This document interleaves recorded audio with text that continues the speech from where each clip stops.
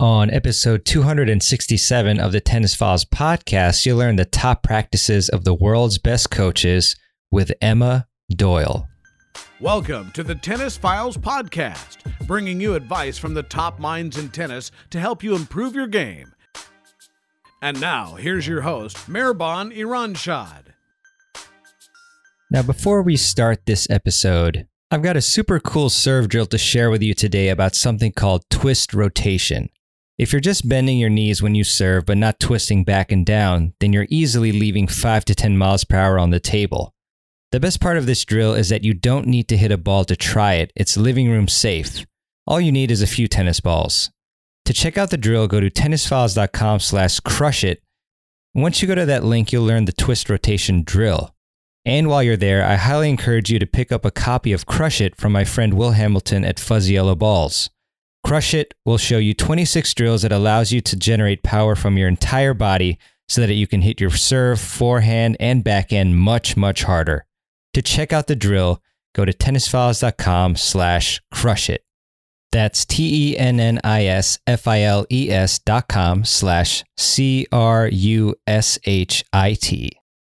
Witness history at Roland Garros, where old rivalries meet new talent on the clay battleground. Tennis Channel Plus is your place to watch. Stream every court from your phone or smart TV live in HD. Experience 3 weeks of unparalleled access as the world's top players in tennis face off to see if the veterans maintain their dominance or if a fresh face rises to challenge them. Daily live coverage begins Monday, May 20th. Stream it now with Tennis Channel Plus to be there when it happens. Hey there, this is Mehrbon. Welcome to another episode of the podcast. I just got back from the US Open in New York. Had a super fun time. Saw a few friends there. Saw some great tennis. Tons of people there as well. So definitely tennis is still thriving no matter what you see, in the media or wherever else or from your friends. But yeah, really great to be back as I am every week. And today I've got a great interview with my friend Emma Doyle. And she's going to talk about the top practices of the world's best coaches. She has written a new book called What Makes a Great Coach, which I highly encourage you to check out. And I have links to that on the show notes page. And the website that Emma mentions that you'll hear later on is whatmakesaGreatCoach.com. And you can get her book there. And she also wrote another book called What Do I Wear on My Feet to Play Tennis, and released that at the same time as What Makes a Great Coach. But yeah, today we'll get into a lot of different practices that you should know about, both for finding a great coach, being a great coach, as well as, self-coaching too. These traits come into play as well.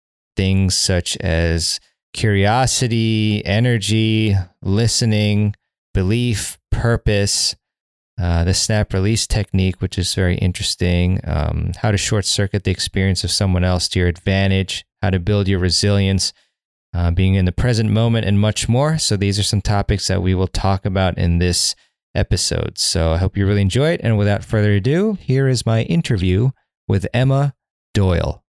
Hey, everybody. Welcome to the podcast. And it's always an honor and a pleasure to be speaking with Emma Doyle. Emma, thanks so much for coming on to the show. It's great to see you again. You always bring that great energy, so really appreciate that. And Emma has come out with a new book, which I'm super excited about, which is What Makes a Great Coach.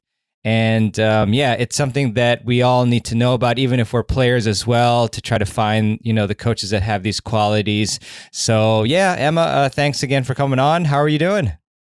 I'm doing great. Thank you so much for having me. Yeah, I think it's such an important topic to even discover your own inner coach. So there's not just, what makes a great coach in somebody else, but it's also how do we coach ourselves, especially when we're on the tennis court, which I'm sure you can relate to.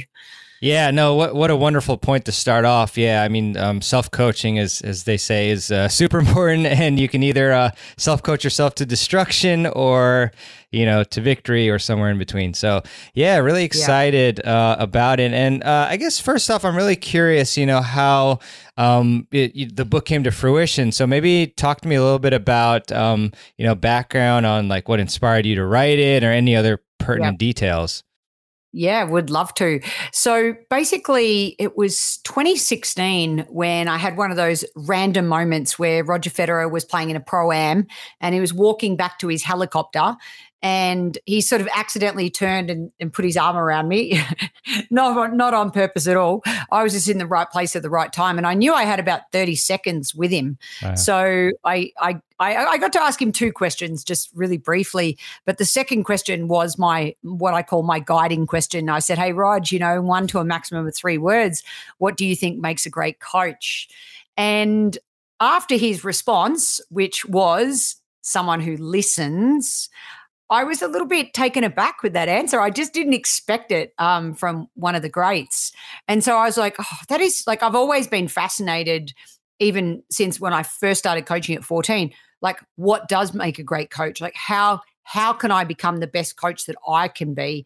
And so that kickstarted my podcast, the coaching podcast, where our third question, as you know, because I've asked you this question on my podcast, in 1 to a maximum of 3 words, what makes a great coach? And so that turned into data of over 500 coaches. Now, of that data, 328 were tennis coaches, 105 were business coaches, and 71 sports coaches from 21 different sports. And by the way, that total is 502. And then we had tennis players. And of that, we had, that made 504. Tennis players, we had 16. And of those 16 players, 7 were former world number ones who I got to ask this question.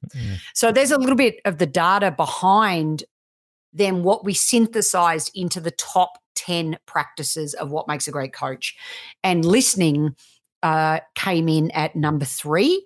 And in the book, listening is practice 7. And we call them practices, of course, because we don't just go, listening, yeah, I do that, or, tick the box. It's an evolution and it's a practice. As you well know, we have to practice it every time we're speaking with somebody, and as coaches, and even listening to yourself. What is your inner dialogue saying when you're out on the court? What's that, your inner cheerleader? Is it for or against you? And I think being able to listen is a huge quality, supported by, in the book, people like Judy Murray, obviously, and Andy and Jamie's mum, and a great coach in her own right. And Patrick Mouratoglou, previously Serena's coach, obviously working with Simona now, he said you have to be able to hear what the player is thinking. So really looking at beyond the surface level. And I think it's so important even for players listening. I know a huge part of your audience are players, to say, does my coach listen? And does my coach ask great questions? And that's a real through line of the book. So thank you for letting me share it. I'm so excited. I can't believe 6 years of my research finally synthesized into the top 10 practices. Yeah, wonderful stuff. And yeah, I guess digging deeper into listening, I mean, has there been any instances of you either observing a coach or having a coach that maybe didn't quite listen? And then what was the impacts of that versus having a coach that actually listens to the player? And look, I'll put my hand up and say I wasn't a good listener in my early days of being a coach. I say that in the book. I'm very vulnerable in some of my stories because I think, honestly, it is one of the biggest problems when I just go out randomly and when I watch a tennis lesson. I think it's one of the biggest areas for development. There's not enough questions of the player and not enough ownership on the player. So the problem is when a coach doesn't listen and truly listen to what the maybe the root cause is of something, it's very easy to jump to conclusions and just see an outcome. You need to follow through higher, when really maybe it was nothing to do with that at all. Maybe it was something that's been going on for the person off court, that they just are off their game. So, sorry, I just dropped the book because I was so excited. We can't have that. We got to have it. There we go. There we go. But good. basically, one of the biggest problems when coaches don't listen is that they're not allowing learning environments to facilitate problem solving. And practice one in the book is decision making.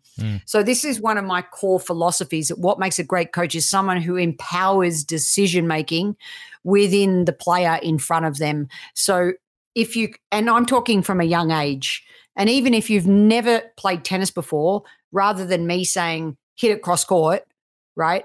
Even giving a decision like, do you want to go cross court or down the line? You're actually teaching them about two directions. So maybe they can only handle two directions because they're only just beginning and there's so many cues coming at you. But that's a classic example of what happens when people don't listen and that player hasn't been allowed to make decisions for them in a match. They'll crumble under pressure. So maybe people out there listening might be able to relate to that. If you've got a coach that does a lot of basket feeding and that's all they do, if they do a lot of telling you what to do and not asking enough questions, then you may find that player under pressure will struggle. Yeah, I really like that point because I felt like up until many years ago, like I was pretty weak at picking up strategy and tactics. And I feel like that potentially could be maybe, not saying I had any bad coaches, but, maybe I was given too many directives. And, if you're just given directives, you're kind of like a robot. So like, then you can't really use your brain as well, to think through other situations. And when we come upon, new ones. So I really like that point. It's very important to develop or empower players to develop problem-solving capabilities. So really Correct. like that. Yeah. Thank you. And practice 8 in the book is curiosity. And I think along the lines of what you just were talking about, one of the coaches that I mentioned in the book, who's been one of my mentors, he sets up a fantastic learning environment where he says, right, I'm the coach and I'm going to hit every ball cross court. And on the 5th ball, you have to finish with an inside in forehand down the line. Go on the 5th ball. So even that activity alone hurts my brain. Even when I do it, I challenge myself and sometimes do that as a player, because you have to think about getting the ball on your terms and you have to think about where do I need to position the ball to be able to finish with an inside in forehand on the 5th shot. So that's just an example of, one of the activities that I mentioned to help develop curiosity. And that is so intrinsically linked to asking great questions, which practice 9 in the book is communication. So just a couple of examples of some of the practices that, as I mentioned before, are ongoing. It's not best practice, it's next practice. So I love that as an evolution of what's important. Yeah, definitely. How has your curiosity as a coach developed over time?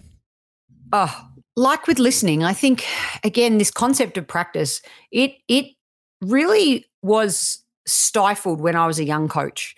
And that was often because I didn't want to say the wrong thing. So I'd be in a meeting with what I would thought were, and they were more senior coaches. Mm-hmm. And so I'd have all these curiosity thoughts, but I didn't want to say anything for fear of looking stupid. Yeah. Now, maybe even some players can relate to that. Maybe the coach is explaining a drill and you've got all these thoughts and you've got all these questions, but you don't want to say anything because you don't want to say the wrong thing in front of your peers. I know I really struggled with that. And then it wasn't until I got out of tennis altogether, when I studied business coaching and neuro-linguistic programming, emotional intelligence, that I was like, I can be curious and there's no such thing as a stupid question. There really isn't. If you're really curious and you want to know more about something, then ask it. And I think great coaches provide an environment and a great platform for people to feel comfortable to do that. And the better trust you have with your coach, obviously, the easier that is. So I'm excited how my curiosity has been allowed to blossom, because I think it was always there, just went through a bit of a stifling period.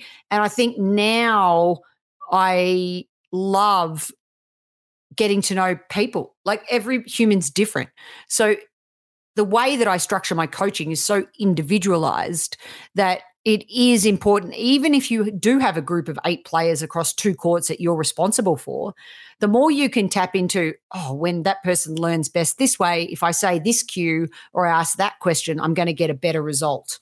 Or if I go and speak to that person privately or in a softer tone, for example, that's, maybe that's how they're going to feel more comfortable sharing what they think about the activity. So that is really important to me. And I love being curious every day. And I love interviewing great coaches too, by the way. And you'd be so proud of me. We just got our first sponsor on the coaching podcast. And if I can just interview great coaches, I'm so curious about how they do what they do.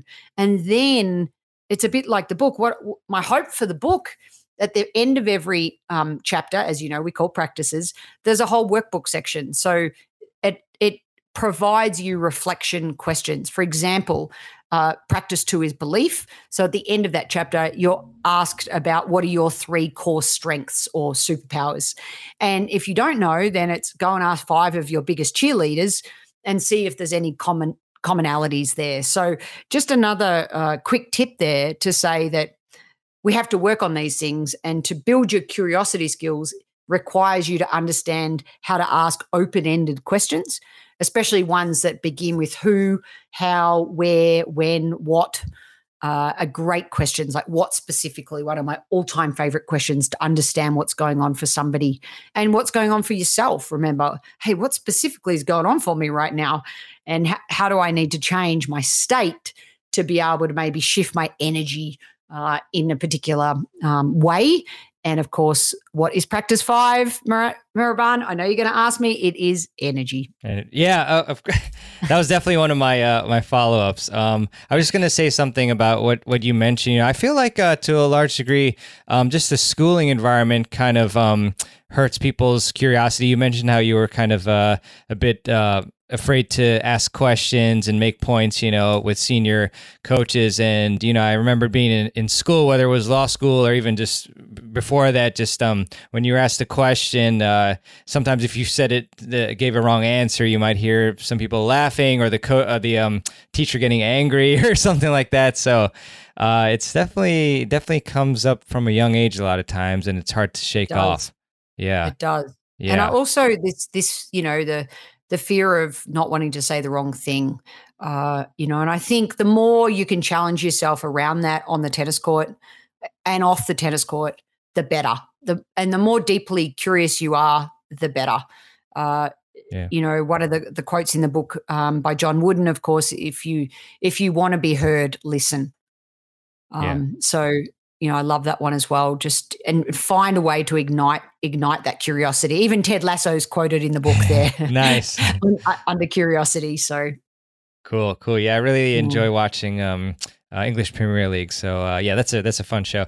So obviously on energy, that's such a huge one, and I feel also like when your curiosity is increased, that kind of gives you energy. I feel like that's the case for me. If I'm doing something where I'm curious about, like tennis, for instance, and I'm get energized and trying to figure out things. But yeah, so I guess energy, both from a coaching perspective, and then also maybe how do players, develop and get more energy. Yeah, well, one of the reasons why it's in the middle of the book, right? Okay. Because it's rather than think balance your energy, think it's a rhythm. Energy is a rhythm. It's never like a boat in the ocean. It's never perfectly balanced. So when do you need to, as coaches, we're all about giving energy to others and seeing greatness in others. So how do you then top up your own energy stores? So we talk about that in the book, energy top-ups, energy giving, and energy traps. Understand what traps your energy. So even if you're at a tournament, and what do you need so that your energy doesn't get, sucked in a certain way? Maybe it's being around certain people, or right before your match, do you need to be by yourself, or do you get energy from being more social? So really asking yourself those questions and understanding that energy and your state, especially in the match, is important, that you're able to manage it and harness it so that when you're playing the point, you're actually not thinking. So you're present, you're being fully engaged in just that point, which is around harnessing energy. And Matt Orlando, who's quoted in the book, he says, what makes a great coach is in the present. He answered it in a short statement there. And I really love that. It's a great reminder of how we get that energy ready to play the point, whatever that means for us. And then we're able to just be in the present and be in the present moment. And that's another thing to look for in a great coach. Is that coach distracted? Is that coach giving you their energy, which is what you deserve? And even listening to this podcast now, you're giving us your energy, and I'm very grateful for that.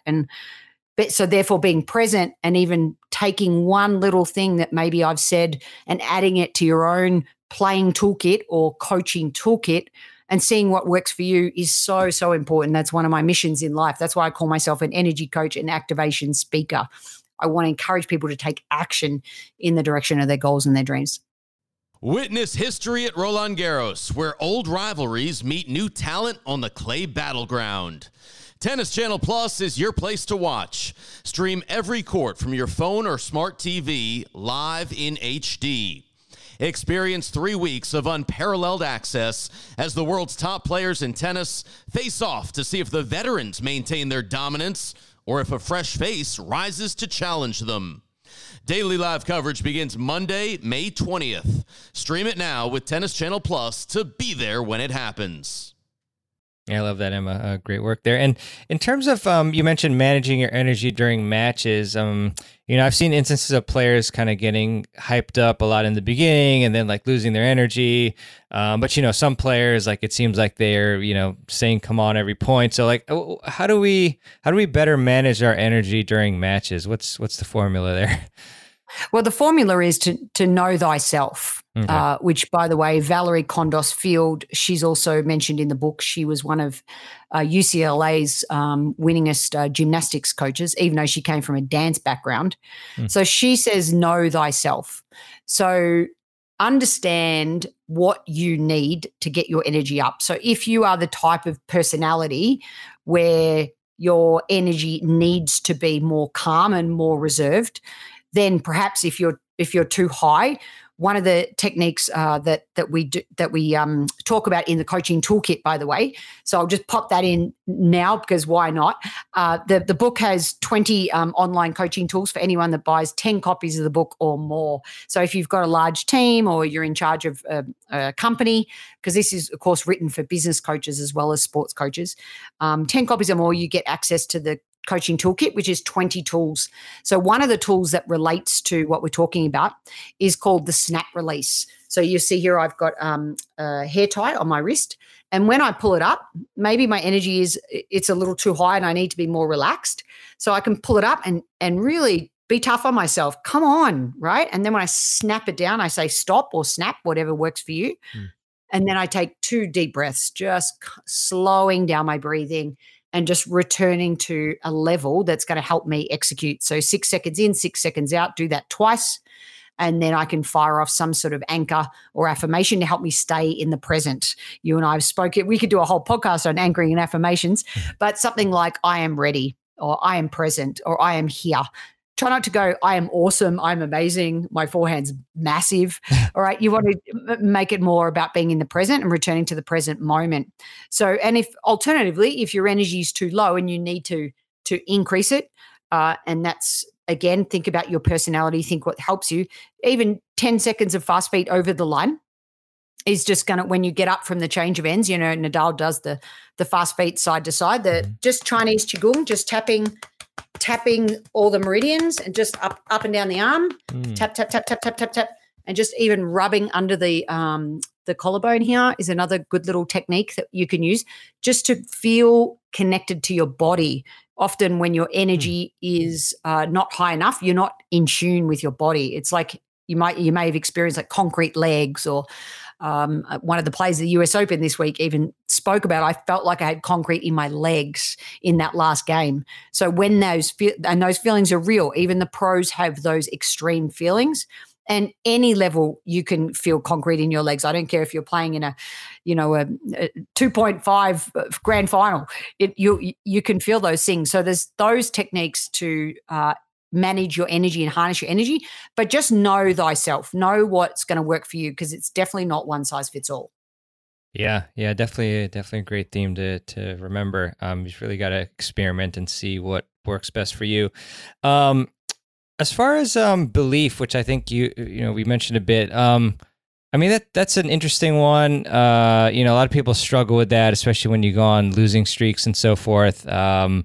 So I guess, how do we develop our belief, and how do we get it when we're on a bad streak? Yep. So one of my favorite formulas for confidence, which is, again, in the online coaching toolkit that relates to practice 2, which is belief, is called the confidence formula. Now, the confidence formula equals time plus experience. Confidence equals time plus experience. Now, you can't really short circuit time. Monday can't go any faster than Tuesday. Yes, there is quality time, how you spend your practice session. But here's the thing. You can short circuit the experience of someone else. So look at other people that have gone through maybe a similar form slump, and look at what tools that they've used to help overcome that. So how can you short circuit the experience of someone else? Asking what their biggest failures were when they were in a form slump. What did they do to get out of it? And often it's just maybe one thing that they might say. And as I mentioned before, add that to your playing toolkit and see if that works for you. But there's no doubt the other concept, the other coaching tool that I talk about under belief, is just stretching yourself one layer at a time. Most people go in these form slumps and they try and jump out of their comfort zone, or they try and throw themselves in the deep end of a tournament to try and kickstart their slump. And that works for less than 5% of the population. You know what, Maribon? I've only ever met 3 players in my life where I just said, you have to step up and win for Australia today. 3. Every other player has been about the process. What is within our control? That's another great question, a great coaching question. And what can I do about my own improvement, such as my first serve percentage, such as my unforced error count in the net, such as how I prepare, what time am I arriving at my matches, am I feeling rushed, all the things that I can take control of, and what are those changes that need to happen, and how can I do that over 3 days, 21 days, and 3 months. If we want to make a change, it's going to take around 3 months of dedicated work. So I love those concepts, to be able to know thyself. There's that theme coming through again for this podcast. And really just connecting with what's going to work for you, so you can stretch yourself one layer at a time. So confidence equals time plus experience. Yeah, such a great formula. So, on the topic of, being in the present as well, like, I know there's quite a few techniques and such. What's what do you think is the biggest advantage of being in the present moment? Because I know I've heard like Jorge Capestany talk about, like, I guess, like, players, like, either they're the ones who aren't as successful, like a lot of them are in the past, and then others are in the future. But what's the biggest advantage of staying in the present? The biggest advantage of staying in the present is being able to trust your body and trust yourself, that the answers live within you. So if there's one thing even that a sports coach can learn from a business coach, when I define what coaching is, okay, it's unlocking a person's potential to maximize their own performance. It's helping them learn rather than teaching them. So if you take that, if you want to unlock your own potential and maximize your own potential that lives within you on that particular day, then you have to be in the present for that to flow forth. If you are stuck in the past, or if you are stuck too far in the future, then we're going to have things like anxiety come up. We're going to have things like maybe you feeling like you can't release your shots. And what that does is it's going to limit your potential. So the other reason why this is so important is in the business coaching world, we believe that the answers 100% live within the player. Whereas when a teaching pro, sometimes like if somebody comes to them for the first time, they're going to give them all the answers. So my deep hope for this book is that concept of believing that the answers are already within you. If you were my student right here and we've never met, I believe that you have potential within you right here and right now. And how do I help unlock that? By giving you strategies to help you stay in the present. And that will allow a natural ability to flow forth. And you know what the other coolest thing about this whole concept of Sir John Whitmore was one of the godfathers of business coaching, right? He was actually from a tennis background, and he was studied with Timothy Galway from the Inner Game of Tennis. Cool. So he used those concepts from the Inner Game of Tennis to create that definition that I just provided for you on what business coaching is. And for me, it's not business coaching, it's coaching. What makes a great coach is somebody that unlocks that potential, and to do that, working on being in the present moment, which we all admit is a lot harder than it sounds. But the more you can practice that, it's think and then not think and then not think, especially between points. And maybe this is a bit controversial, Mehraban, but I hope there's not the coaching. Tennis is one of the purest sports where you have to work it out for yourself. Your character's exposed. You have to problem solve on your own, out on the court. So I really hope that we don't move too much. I get from an entertainment perspective, it's interesting to hear what a coach has to say. Of course, I'm curious and fascinated by that, what a coach says in a certain moment. However, I hope that we don't move too far down that line, because I absolutely love when somebody's just faced with this big challenge in front of them, and how do they get out of it themselves? And has their training allowed them the tools to know when to hit what shot? Yeah, 100%. I mean, they've got access to their coach, assuming they have one, before the match and after all that, most periods of their life. So, but it's interesting, because when I saw the coaching in a limited fashion at the U.S. Open at first, I was wondering, oh, wait a second, is this legal now? Which I guess it is, but it's like in a limited form. You have to be, I think, on the same side to be able to talk to the player and all that stuff. It's kind of strange to see, but I guess we'll see. I guess they're going to reevaluate or, evaluate how it goes and then go from there. Mm-hmm. Is that kind of how? Okay. Yeah. I don't know where it's at. All I know is that I just hope it doesn't become where, a situation where the coach is the one doing all the directive. Yeah. Because we can learn so much from the business coaching world that it significantly altered the way that I coach. And I feel for the better. I see the biggest thing, the difference is in my players now, prior to when I knew about all this amazing stuff on business coaching, into my sports and into my tennis coaching, the biggest difference is I saw my players hold up better under pressure. Mm-hmm. They're able to perform under pressure. Now I work in the corporate world where people are under pressure. They're under pressure all the time. They've got to make a sales call. They've got to do a presentation in front of their colleagues. They have to get someone to sign a contract. That's coaching. They have to be able to have coaching skills to do that, because they have to be able to perform under pressure. So it's doing the training and then trust that in the moment you're going to say the right thing, or in our sport of tennis, you're going to play the right shot at the right time.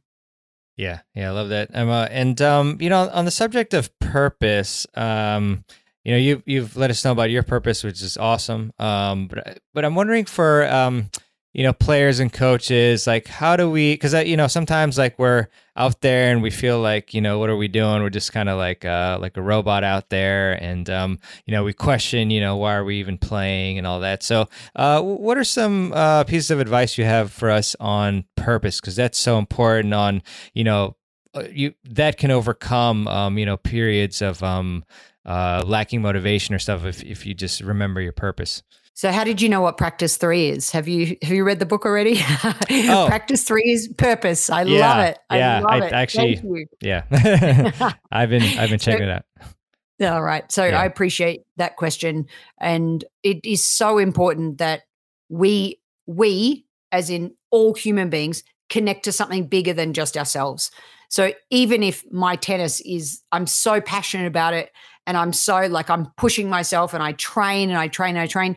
If you have a higher purpose, if you have a bigger reason for why you're doing it, then motivation will be easier. It's going to be much more fulfilling and empowering to want to push yourself potentially to that next level. Go through a bit of pain, so to speak. So having a purpose is huge. Now, how do we find it? Well, thanks for asking. Toolkit number 5 in the coaching toolkit, as I said, is what we call the purpose statement. So one of the ways that we find our purpose statement is you work through the 4 quadrants and you ask yourself questions like, when I'm living my passion, who am I being? Another great question around those purpose statement questions is, what do I hold to be most important professionally, or it could be personally, or it could be in my tennis? Another question is, when I walk, for those people in my life who I care deeply about, what is it that I would want to gift them beyond a physical gift? And the final question to help you discover your purpose is the legacy question. So just even simply, even if you're early in your career or early in your playing stages, when somebody walks away from you, how is it that you want them to feel? What do you want them to leave feeling? And from answering those questions, you distill that usually into about 3 or 4 sentences, and then you try and get that into one sentence. For example, I harness energy and I empower people to see real possibilities beyond what they ever could have imagined, so that they can take action in the direction of their goals and their dreams. So that would be an example of a sentence where I've gone through those 4 questions and I've distilled it so that it is where I need it to be. So my purpose becomes easier. And my decision-making, practice 1, becomes easier because I know how to make my decisions based on my purpose. Based on doing this podcast, is this podcast in line with who I am and my purpose? 100%. It's a no-brainer.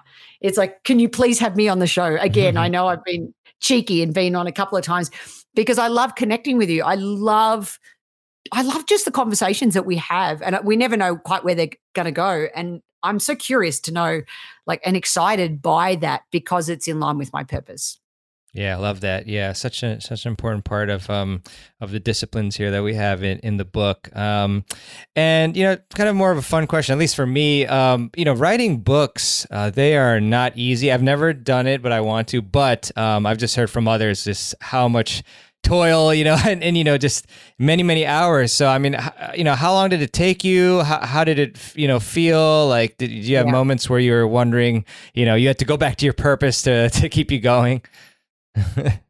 Oh my goodness. Again, probably a whole nother episode where you could interview me on this. But what worked, my process, whereas I locked myself away sort of for 4 days and wrote, I'm really proud I wrote that first manuscript. I wrote 55,000 words.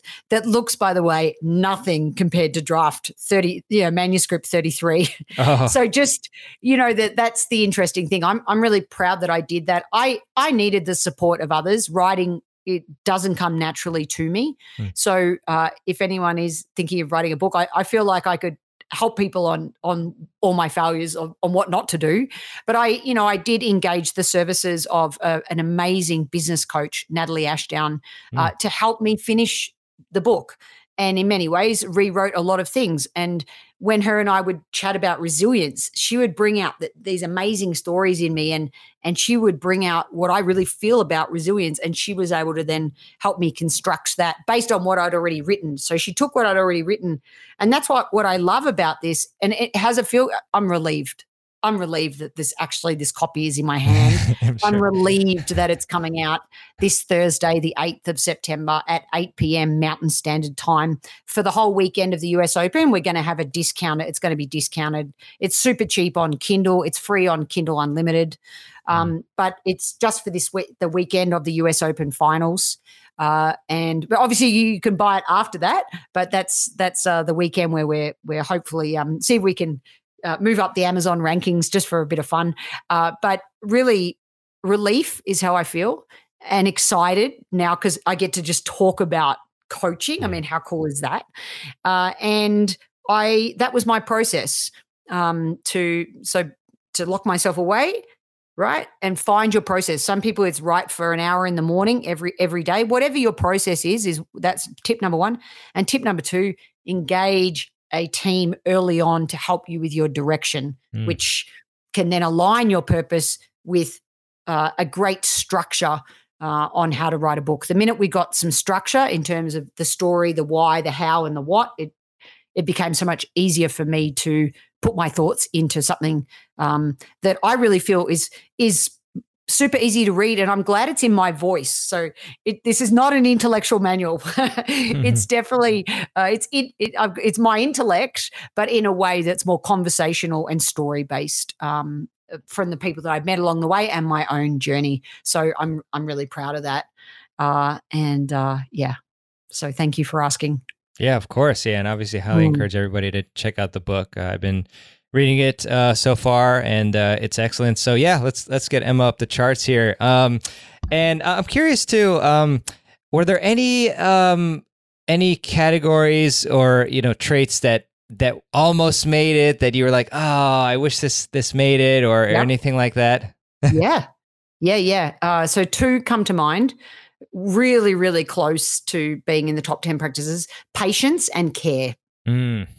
So they were 2 that really rated highly.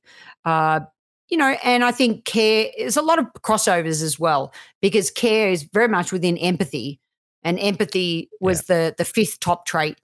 And if you think about really understanding someone, walking alongside them is the concept that we talk about in the book, not just walk in their shoes, but can you walk alongside them to see what they see? That has to come from a position of care. So I think that one's really super interesting. Yeah. I think also patience as it relates to communication. So to be a great communicator requires a great deal of patience, especially if, what I said earlier, if you as a coach or the teaching pro know the answer, you just want to give it to the student and you want to just tell them what to do straight away as it relates to where they need to aim their second serve. Just hold back, be patient, even as a coach, to help them say, oh, what if I move my ball toss here? Or what if I toss it further back? Will that give you more height? Well, even though you know the answer, well, why don't you do it and see? So I know you have a lot of your listeners, a great deal of players, people trying to maximize their game.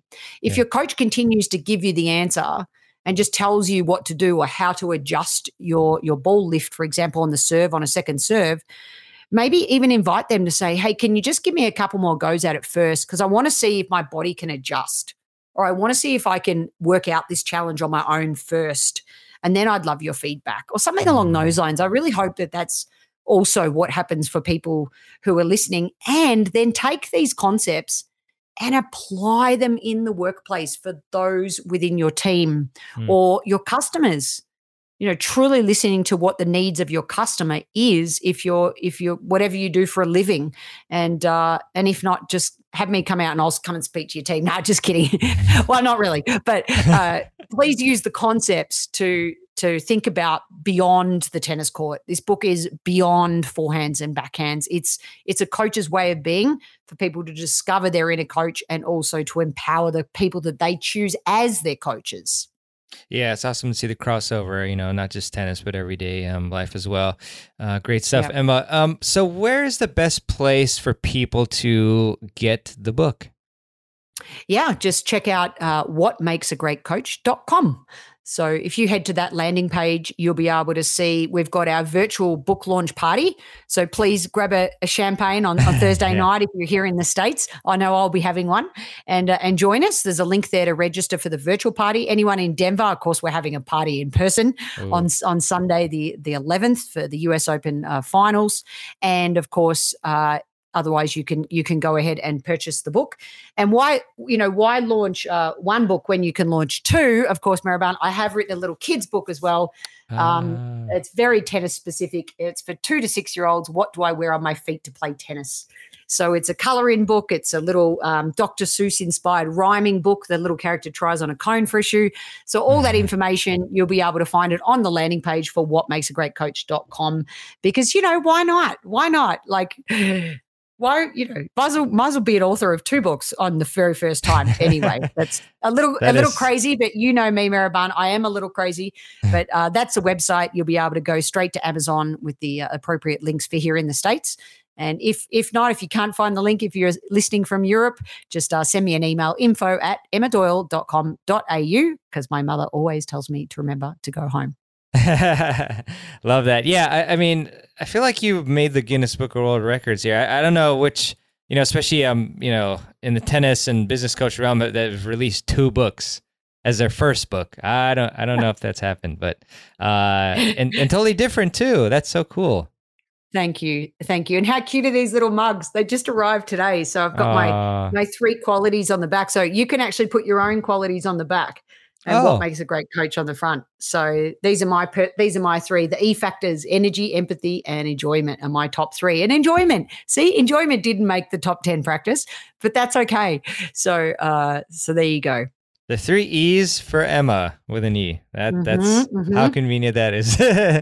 Exactly. The E factors. That's right. Yeah. That's right. So cool, Emma. So yeah, wonderful stuff. I guess I'll ask you, this question, which you've heard several times to close, but can you, and you've given us so much today, but what is one key tip that you can give our audience to help them improve their tennis games? And obviously you can give it from an angle of coaching.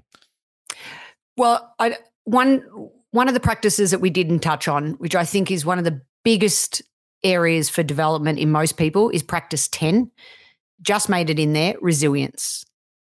Okay. And it's, as Darren Cahill says, it's not what we do when things are working, but what do we do when things are not working? And how do we get back up time and time again? Tennis is still a game for most of us who makes the least number of unforced errors.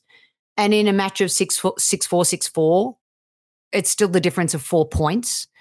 And as we know, 45% of the time we're coming second in the rally, okay? So we can't win every point unless we're Monica Seles back in the day. I think she's one of the only few players that I can think of that would count how many points she'd lose. And she'd still lose 5 points, but, amazing on one hand. But park that for a second. Be resilient. And don't just be resilient. Get yourself some resilient strategies. Build your resiliency to be able to not be affected by anything. Even I played in a final the other day and I didn't say, I took the emotion out of it and I just used the shoe color of the 2 ladies I was playing. So one had pink shoes, one had purple shoes. So I just say, right, we have to do this with pinky. We have to do this with purple, right?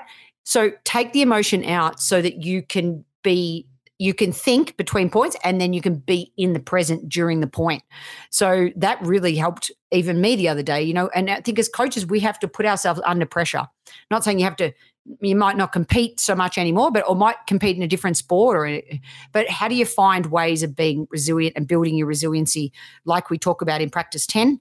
And that would be my number one tip moving forward, because I think in this chaotic world, this agile world, things are constantly changing all the time. And even in this hybrid environment of finding that balance, we have to build boundaries around your resiliency so you can compartmentalize and bring out your best by staying in the moment. So that would be my top tip for today's podcast. Nice. Thank you, Emma. Yeah, such a great quality to end the book on in terms of being the last one. Emma, thanks so much for coming on. And obviously, highly encourage everybody again to go to What Makes a Great Coach to buy the book, What Makes a Great Coach, obviously, and also your other very cool book, What Do I Wear on My Feet to Play Tennis? And then you also do have the option to go to Amazon if you desire. So yeah, great stuff, Emma. Really great to have you on, and all the best with the launch as well. And highly encourage everybody as well to try and get the book, the same week that this podcast comes out, and to hop on that special as well. You said it was if you get 10 books and you get access to courses. Yeah, 20 online coaching tools that aligned with the top 10 practices. So if anyone 10 copies or more, and 100 copies or more, then I'll come out and I'll speak to your team to your team. So that's my we're super cheap this weekend. So 10 copies, it's a bargain for the online coaching toolkit, and 100 copies and I'll come and speak to your team. So. Love it. Love it. Well, thanks, Emma. I'm sure we'll speak again soon, and look forward to having you on the summit as well, and everything else, more content with you. So, keep up the great work, and congrats again on the books coming out. Everybody check them out, and talk to you again soon. Thank you, everybody. And remember, discover your inner coach. Take care. Bye for now. Take care. Thanks. All right. I really hope that you enjoyed my interview with my friend Emma Doyle. And if you did, then definitely check out the book that she wrote called What Makes a Great Coach, as well as her other book that she released at the same time, What Do I Wear on My Feet to Play Tennis? So definitely go to whatmakesagreatcoach.com or check out the show notes page for the links to that. There's also an Amazon link. And if you did enjoy this podcast, please leave a review. That's always appreciated and lets me know what you think about the show and helps the rankings as well, and the visibility and so forth. So definitely do that. If you haven't yet, on Apple Podcasts at tennisfiles.com/Apple Podcasts, or on your favorite podcast app that you use to listen to the show. And I'll leave you with a quote, as I do at the end of every show. And this one is by John Wooden.